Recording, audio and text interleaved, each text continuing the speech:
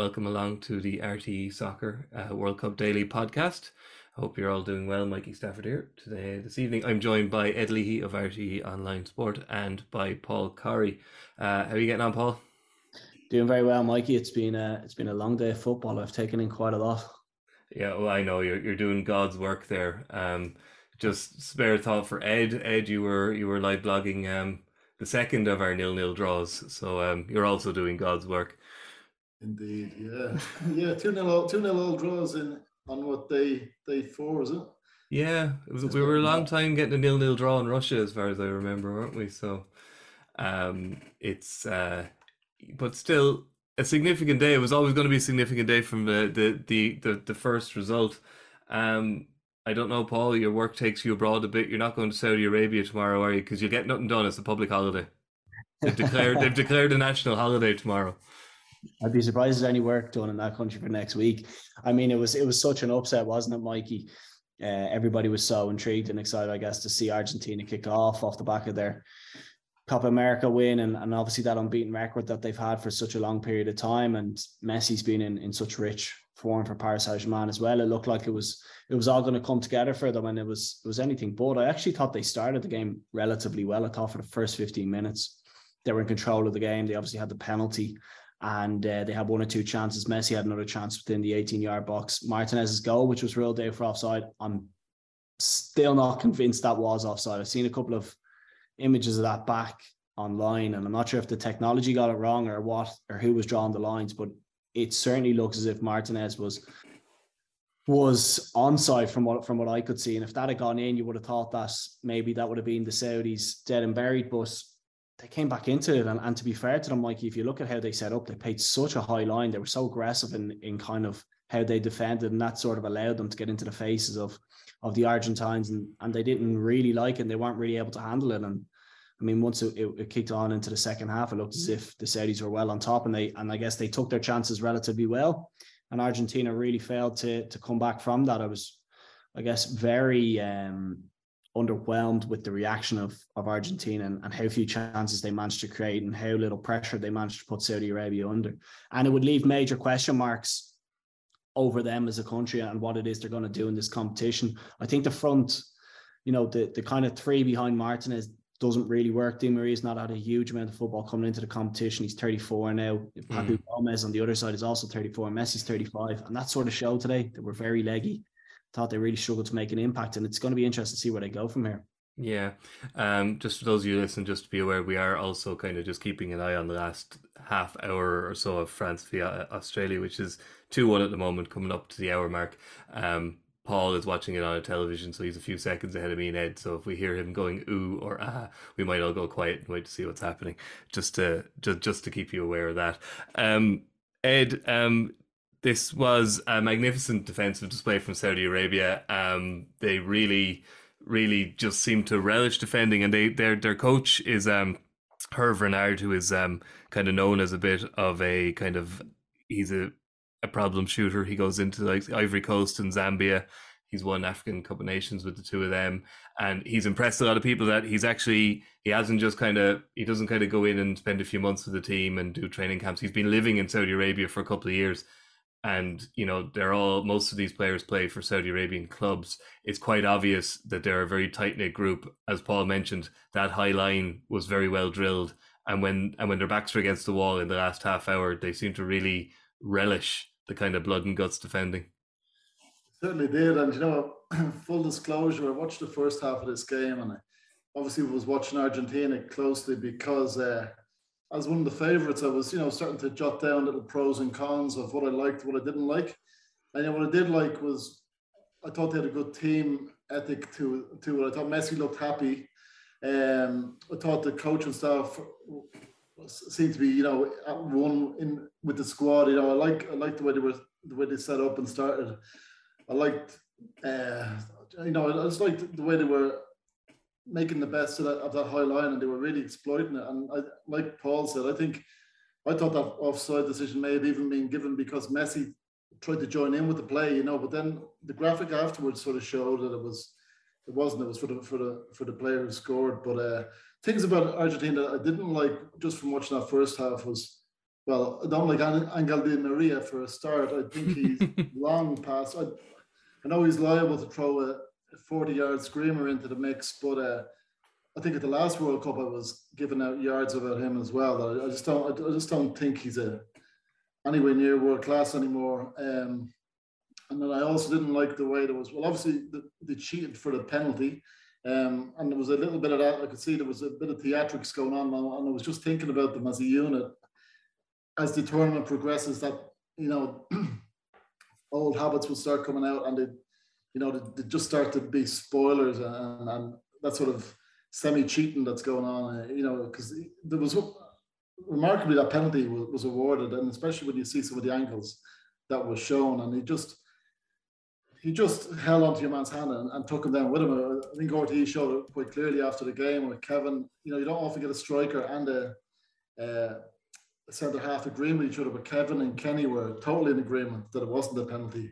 And then, I had a few things to do this morning, so I said, I know exactly what I like with this Argentina team. I went off. 10 minutes later, I checked the RTE tracker just as I was going. I was upstairs doing a few things, and I saw I missed the 2 goals, so I had to go back and watch it to the finish.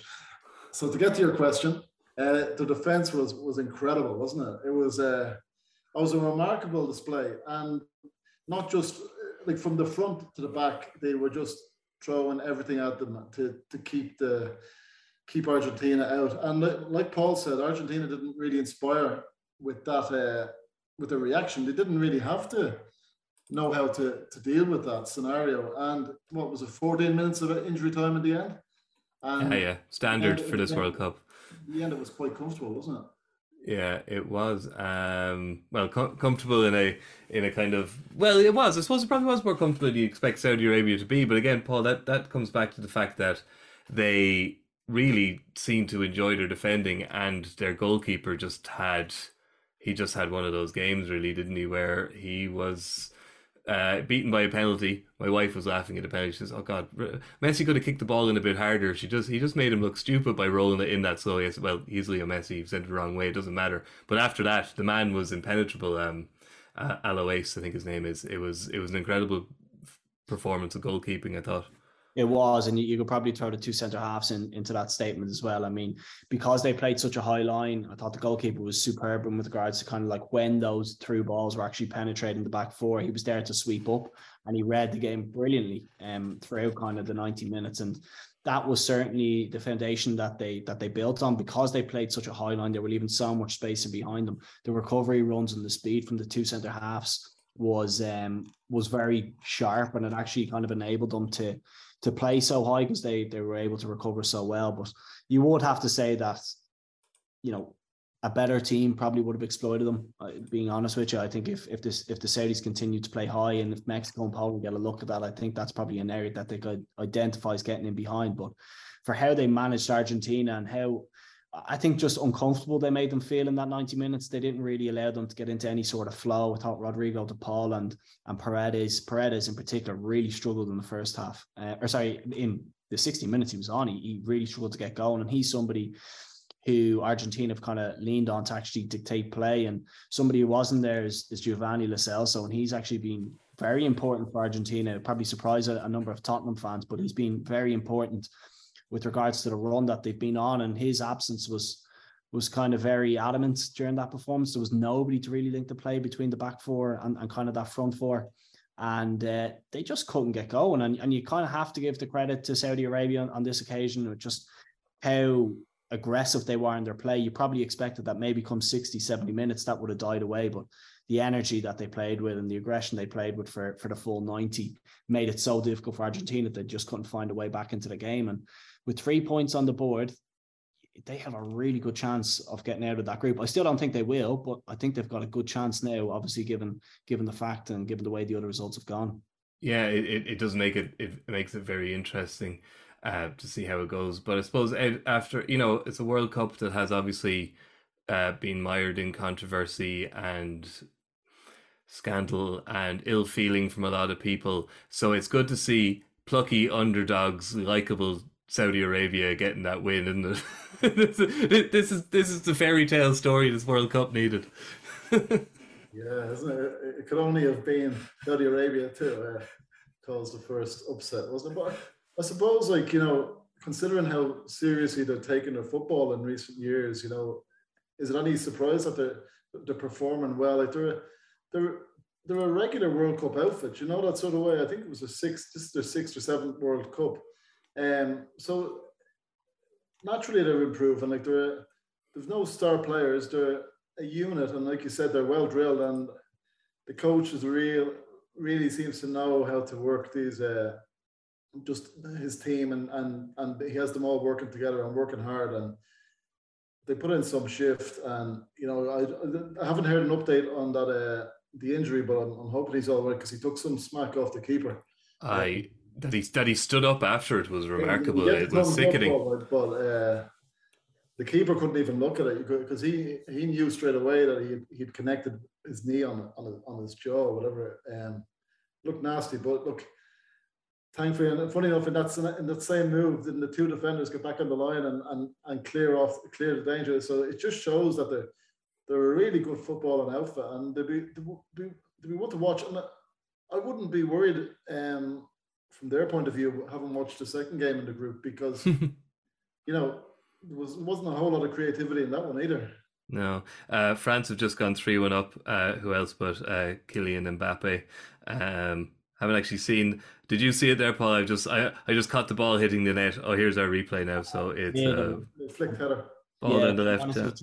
It's been coming. There's been a couple of chances cleared off the line. I'd say my facial expressions watching this podcast might suggest that there's an ads. Yeah, Mbappe missed one. Just at the beginning of this half, he did. Yeah, he went for too much power, didn't he? Yeah, but that's a superb. That's a beautiful header. I know most people didn't give Saudi Arabia a chance this morning, and obviously they showed us up. But really, even with the injuries, the Socceroos did seem to be kangaroos to the slaughter here, and so it is proving. Back to that Argentina and Saudi Arabia for a minute, Paul. There's a statistical company website called Gracenote who analyze football, and they've come up with the stat that Saudi Arabia beating Argentina is the greatest shock in World Cup history, bigger than United States beating England in 1950, Switzerland beating Spain in 2010, Algeria beating West Germany in 1982, or even North Korea's famous win in 1966 for a number of reasons. But they reckon it was an 8.7% chance. Argentina coming in obviously unbeaten in 36 games, and having not lost against a team outside the world's top 50 in a very long time. So, there's a lot of people who are talking up Argentina as real contenders here. Do you think this writes them off, or there's many examples of teams kind of bouncing back from a group defeat and going very deep into a tournament? So I don't know how bad do you think this is for them? It's a hard one. Is it a case that it was foot off the gas and they completely underestimated Saudi Arabia, or was it a team that's kind of half cooked coming into this competition? I guess that the coming fixtures will tell that, but I think the result in the Mexico and Poland game will probably lean in their favor. I think their next game is against Mexico, and I'd fully expect that they'd go on and win from there. And I think if they're going into the Poland game only needing to get 3 points, I would suspect that they will qualify. I think they will make changes coming into the next game. I'd be very surprised if Julian Alvarez from Man City doesn't come into that kind of front three and just inject a bit of energy and pace, because they looked very lethargic at times. And I would not be surprised if Martinez comes in for Romero in the back four, because Romero was absolutely all over the place. That relationship between himself and Otamendi, there was way too many gaps. They got down the side of them. They didn't look comfortable. So they've got a couple of options there, and I'm sure they will utilize them. I would like to think that Argentina will get out of the group. I think it'll almost be a travesty if Messi in particular doesn't manage to at least get into the knockout stages. But on the basis of what we've seen from the other two teams in that group, if they just up it a gear or two, you would expect that they would probably have too much for both of those sides, and they should have enough to get out of the group. Yeah. There's one shock that you didn't mention in your little list there, and that's Ireland beating Italy in 1994 Giant Stadium. We were too good back then, Ed. It doesn't feature anywhere in their top 10. We were too good. Let me finish. Italy went on to reach the final. I know. So there's a little bit of inspiration from Messi and the boys. That's true. Yeah. Oh, yeah. I get you for a team that to claw their way back from a bad opening result. That's very true. 1990, obviously England drew with us and went on to reach the semi-final as well. So the trick is to not beat Ireland in your first game. Clearly. Okay. Before we move on to the other two games today, I think if we're this is the World Cup podcast, but he is playing in the World Cup. Paul, and he has obviously stolen a few headlines again. Cristiano Ronaldo, his contract has been terminated by mutual consent. I would say mutual consent at the threat of solicitors, very heavy solicitors coming in. So Cristiano Ronaldo said, following talks with Manchester United, we've mutually agreed to end our contract. I love Manchester United and I love the fans. That will never change. However, it feels like the right time for me to seek a new challenge. I wish the team every success for the remainder of the season and for the future.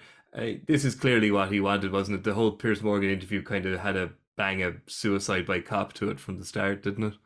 100%. And I would say ever since then, I'd say the legal team at Manchester United have been hard at work to see how it is they can kind of get him out of his contract. And to be honest with you, Mikey, it makes sense for Manchester United. It makes sense for Cristiano Ronaldo. I'd say Erik ten Hag is probably the most relieved man in Manchester at this moment in time. He can kind of get back to work and not have to answer questions about Ronaldo and focus on, I guess, the cohort of players that he has. But for Ronaldo, he hasn't got many years left in the tank. Those years that he does have, he needs to be playing football.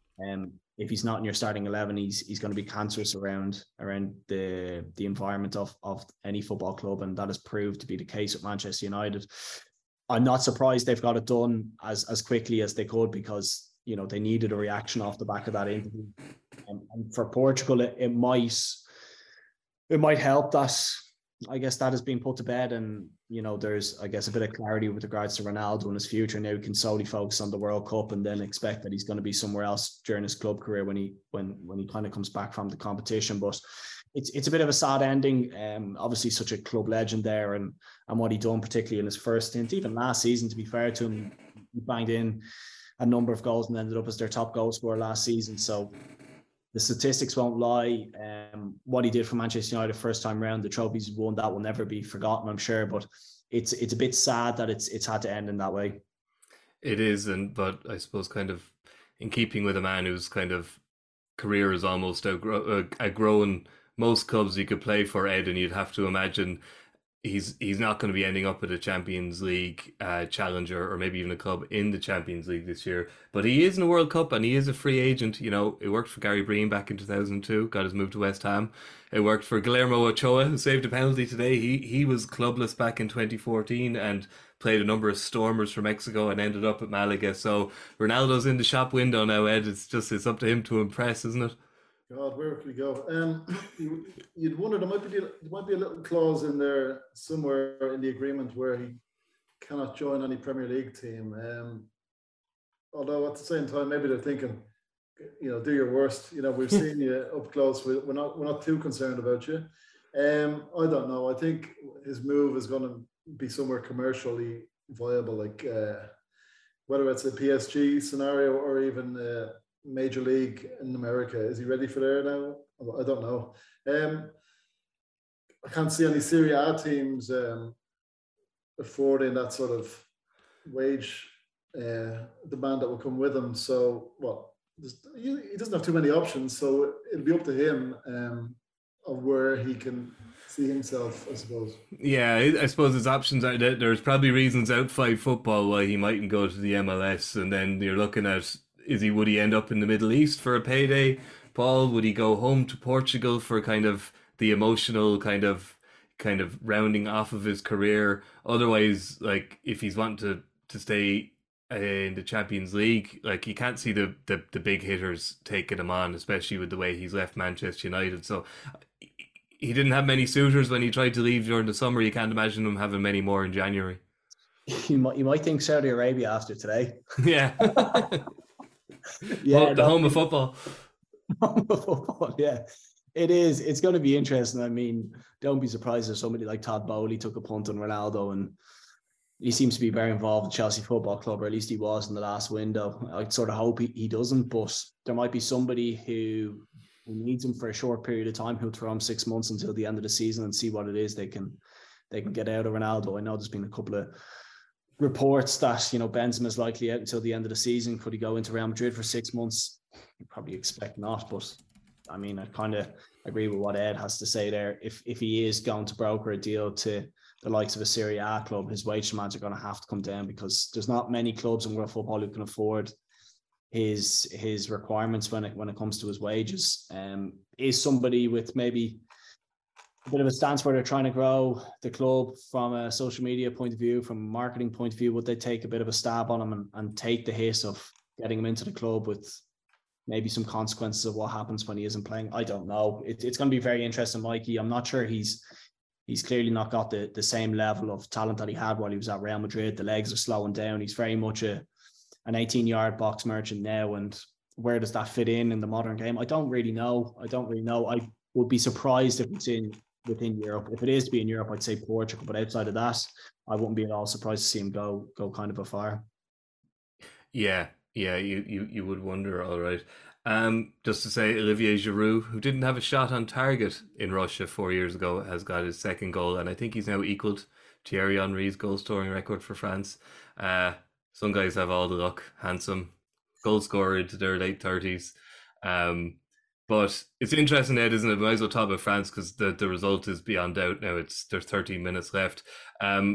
We were talking about on the podcast last night that perhaps we could be looking at another French implosion a la 2010. You know, some of the comments after, you know, Player of the Year, Karim Benzema left the squad, like Giroud and Mbappe agreeing with each other that they played better together without Benzema there. It did seem that maybe things were unraveling a little bit. The bizarre Pogba blackmail story involved Mbappe as well, but if Didier Deschamps can kind of keep the lid on these guys and keep them focused, despite no Pogba, despite no Benzema and the rest of them, they could do what no team's done for 60 years and defend this trophy. Big ask, isn't it? Yeah, well, the way they started the game today, you certainly wouldn't have suggested that one. But, you know, once they got back on terms and got ahead, you saw the best of France in the second half of the first half there. They were all playing with smiles on their faces, and Mbappe missed the sitter and he just laughed about it because he just knew there was another one around the corner. Griezmann is looking sharp.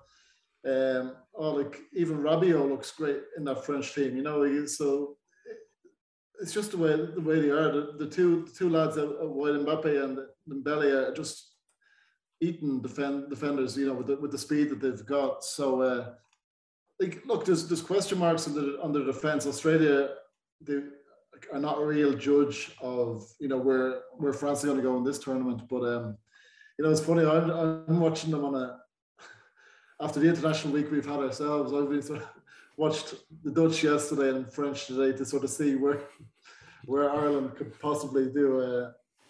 You know, and the only thing I'm grabbing with this French team is if they do well here, that half the team might retire for the next campaign. So I don't know. I don't know if they'll go all the way, but they can certainly beat any team on their day, and I think they'll get better as the tournament goes. Yeah, I think so. I forgot, obviously, N'Golo Kante also missing, so they've a hell of a lot of players missing. So for them to like, you know, this, as you say, this is impressive, but there's greater tests to come for them, obviously. Looking at then the other game today that we haven't mentioned at all, obviously, was the first stalemate of the tournament when Denmark and so I'm looking at my wall chart. I'm not using my own brain anymore. That's the problem with the wall chart. You trust it too much. Denmark and Tunisia. Yeah, my screen, one of my many screens is blocking it out. Denmark, Tunisia. Paul, as you said earlier, that was the chance to do a bit of work today, and you failed to do it. The fact that I couldn't remember who was playing. The best thing about that game, I think, was when one of the Tunisia players made a tackle early on and got up and absolutely roared at the crowd. It was a fantastic moment, but it didn't really spark into life. And you'd wonder whether Denmark, they seem to be of a lot of countries. They seem to be kind of one of the more socially conscious, or one of the ones who've kind of taken kind of what this World Cup means to heart quite a lot. And from some of the post-match quotes, it seems that there are players kind of struggling with whether or not they should be there at all, which probably isn't what you want to hear if you're a, you know, a fan who wants them to be competitive. It might warm your heart in some ways, but it's a tricky one, isn't it? For like, you know, people are telling Roy Keane, who was speaking quite stridently about it today, that he should just do his job or not be there. The players are all doing a job as well, and that doesn't mean that they all want to be there. And it is a tricky one, and there is quite a school of thought out there that it impacted the Danish today, I think. It would certainly, I guess, explain the Danish performance today, because I thought they were sluggish. I mean, we've seen, I guess, you know, firsthand, and we have been playing the Danes so much over the last number of years, how much they've progressed, and the players that they've brought through, and how well they did in Euro 2020.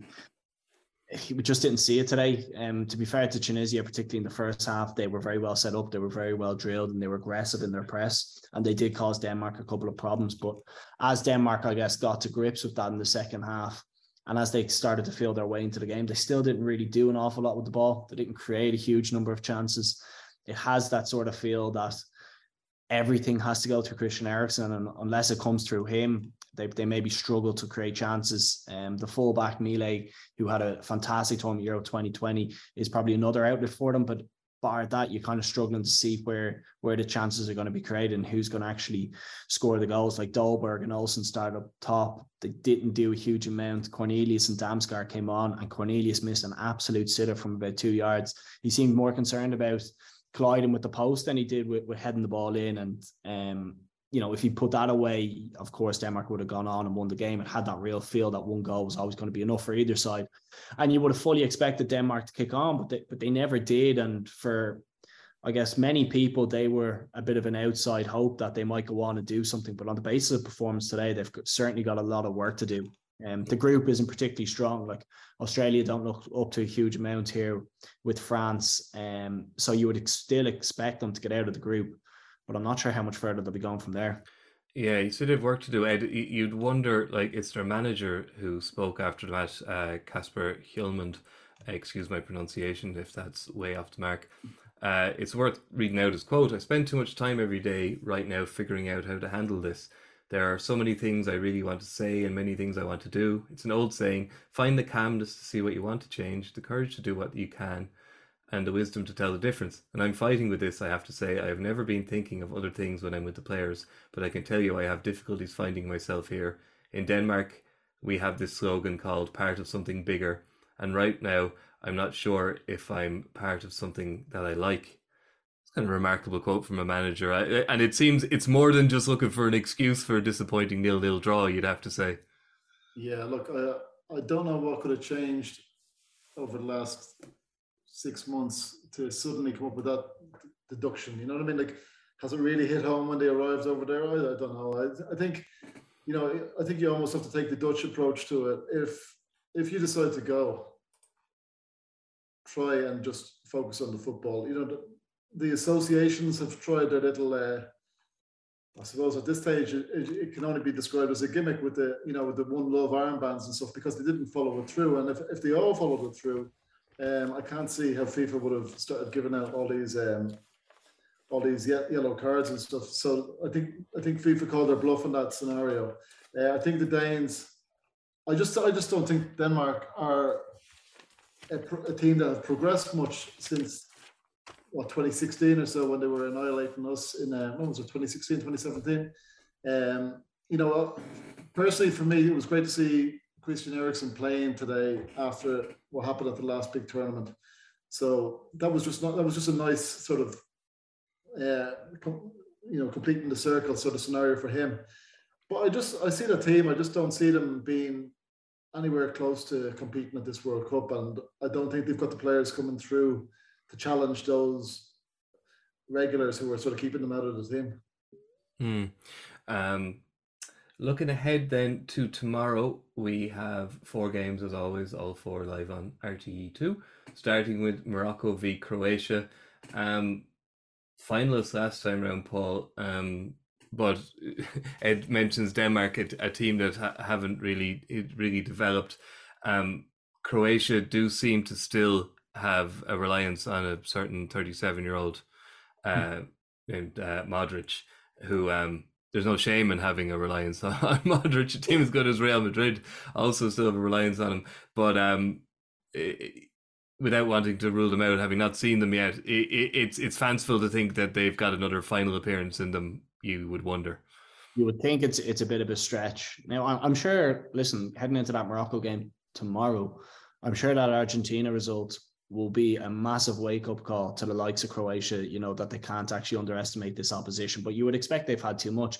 To be fair to Croatia, they've gone quite strong in the Nations League. They finished top of their group with Denmark, Austria, and France. So they do bring a certain bit of form into this competition. But you're right in saying that they are still very reliant on two or three players. I mean, the middle of the pitch is where they tend to try control things and conduct things with Modric.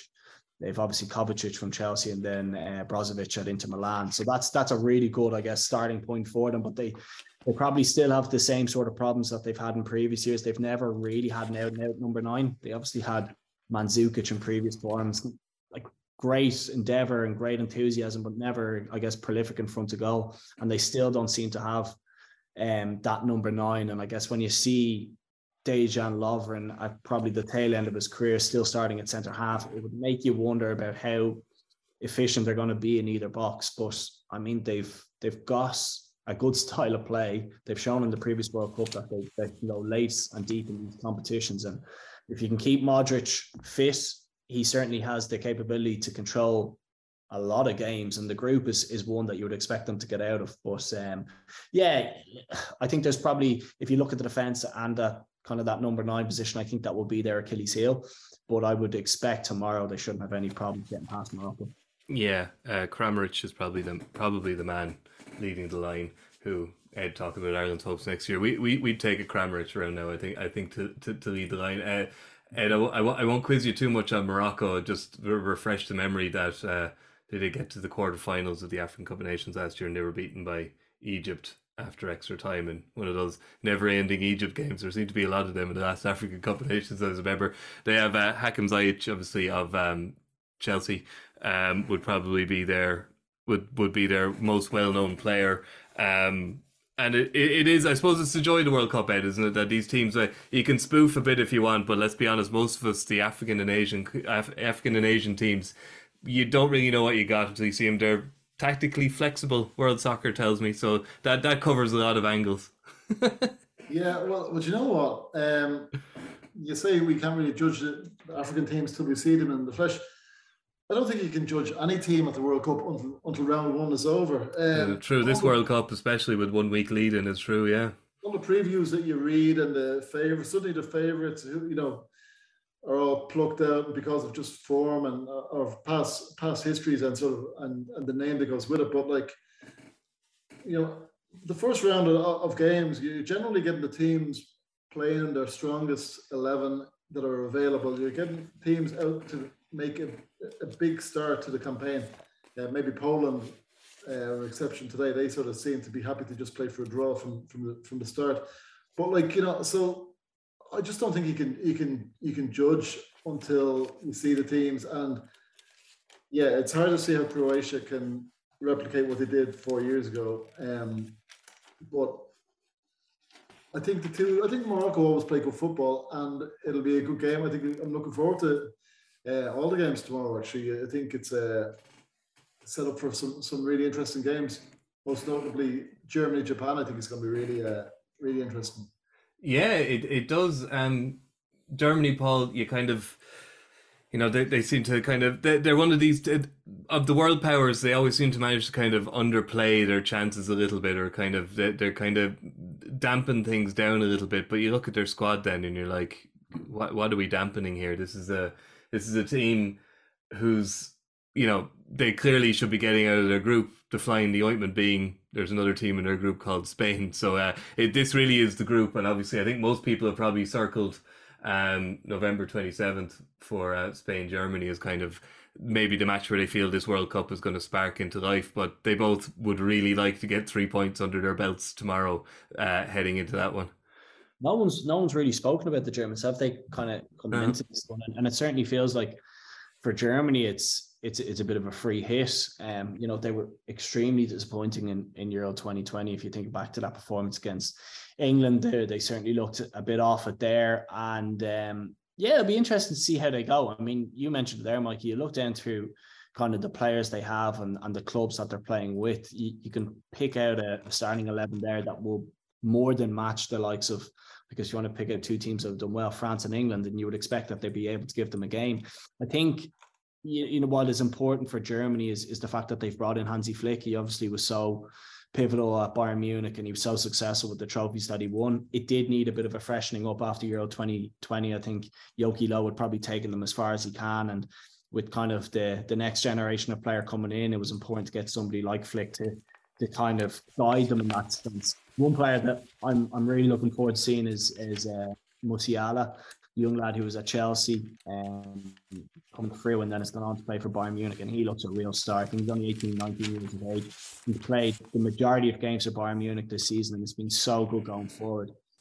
So yeah, I'm excited to see Germany tomorrow. I think they'll probably ease past Japan. At least I would expect they would. And you'd be interested to see what sort of a groove they can get into from there. They're obviously going to be tested early on against Spain, and that will probably be important for them to set them up for those knockout games. But they've certainly got the players if they can make it click. And once they get into that knockout stage, we all know what the Germans can be like. So yeah, an interesting one. Very interested to see how they get on. A couple of good young players, and obviously first major tournament for Flick. Yeah, indeed. And Ed, we talk about the talent, and I suppose those of us, there's a few of us, not saying you, who have kind of maybe have a little bit of myopia when it comes to the Premier League and kind of view a lot of their football through there. People might be surprised that Timo Werner, erstwhile of Chelsea, is kind of leading the line, but looking at his stats, I think it's about 24 goals and 55 caps. Very prolific, following in a line of German strikers who can turn it on at international level, perhaps a bit more than they did at club level. Oh yeah, but it's so common, isn't it? Like, as I said, we were talking about Rabiot earlier in France. Like, some players just turn up for the national team, and it just suits their style of play, the way they come through, and you know, it's probably more of a bad reflection on their representatives who get them moves to clubs that don't suit them, you know. And I think that's the case with Werner. That he just hasn't settled at club level. So I think, look, Germany are just, you know, you just know you're going to get quality and consistency off of them, and I fully expect them. Even on Sunday's game against Spain, I think they'll be pretty comfortable in that. Not in terms of winning it, but just not getting beaten against Spain, I don't think, anyway. I think that would be the key for the two of them in that group. Spain, you'd have to imagine, will come through against Costa Rica tomorrow. I read today, I think one of the oldest squads in the World Cup, Paul, and some good players, but maybe their best behind them. So just final word then, Paul. Belgium, Canada are one of the good news stories of qualification, kind of bit of a surprise package. And then you kind of read it kind of soured quite quickly afterwards to do with player bonuses and all sorts of stuff. And they've been the kind of fairy tale in getting here, and the problem with the fairy tale stories with qualification is often they quite abruptly end, and you'd have to think this Belgian team, God, we've been talking about the Belgian golden generation for longer than we talked about that English golden generation, but as just whatever about their prospects for the tournament, their prospects for beating Canada, you would have to imagine, are very, very high.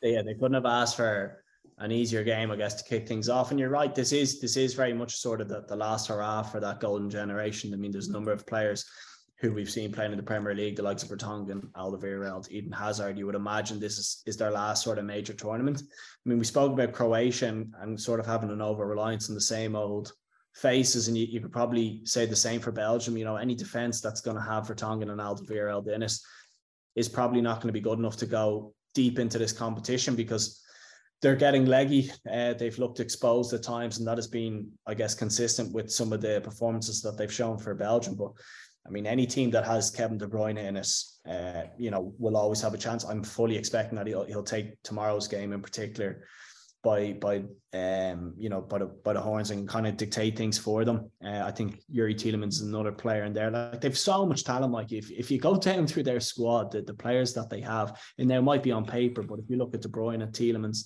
even in the final third, Trossard, Brighton has been flying this year. Lukaku is obviously out injured, but they've got options there. But the likes of Carrasco, the two Hazard brothers, Jeremy Doku is a young player who's been coming through as well. So they certainly have the talent. I mean, doing that consistently has always been the challenge for Martinez, and they haven't managed to do that in major tournaments. They finished third in the last World Cup, so they went deep in Russia, but I'm not sure if it's going to be there for them this time around. They should. The group is very straightforward. Belgium and Croatia qualify out of that.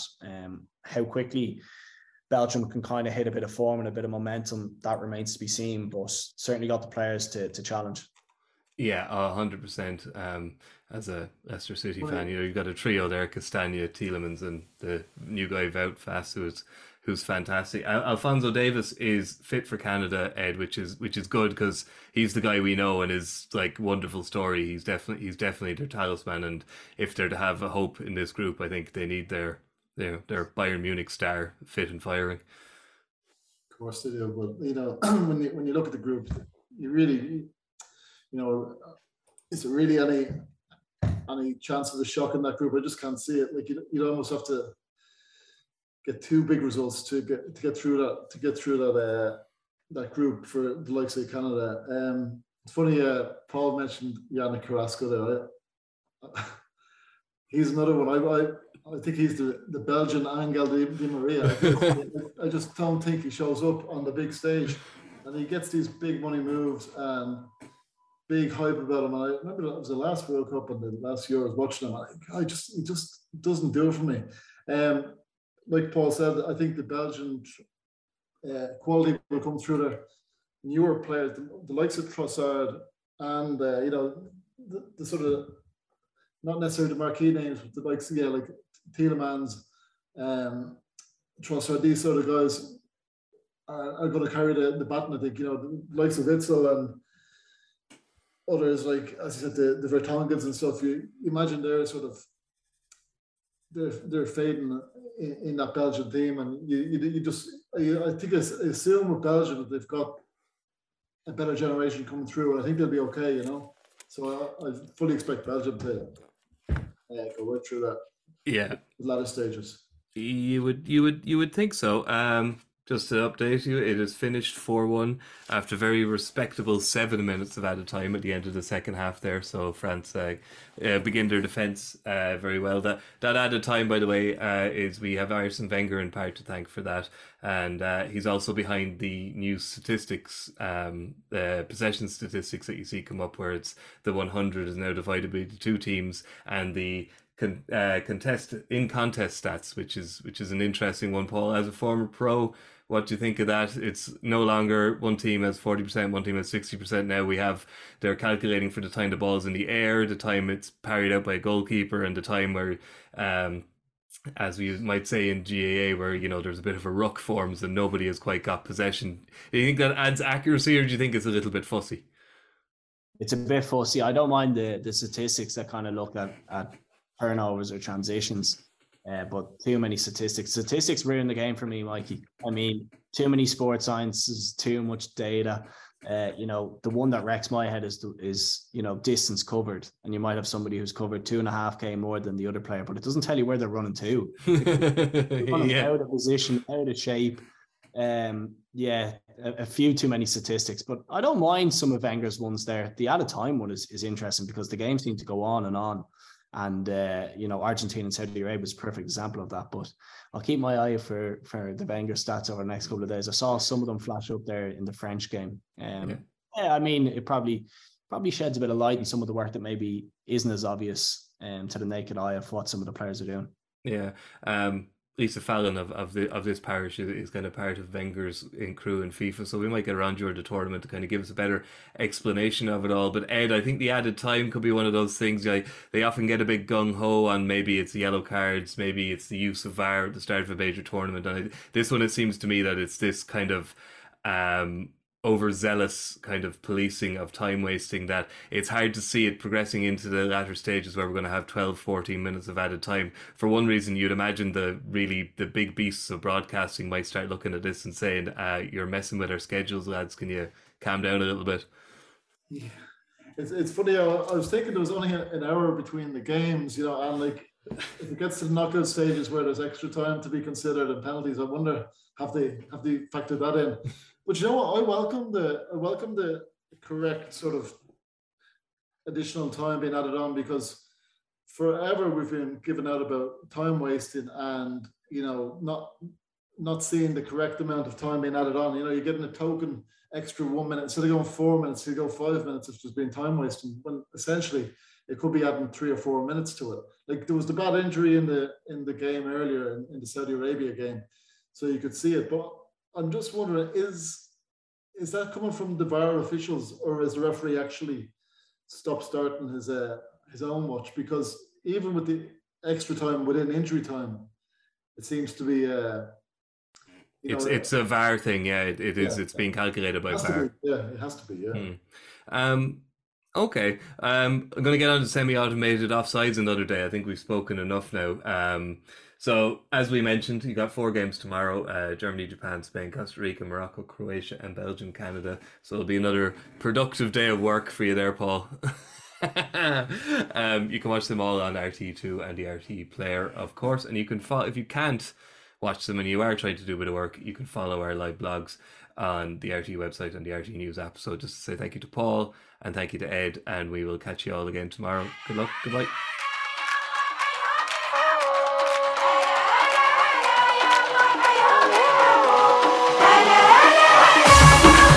Oh, red one, you are sure.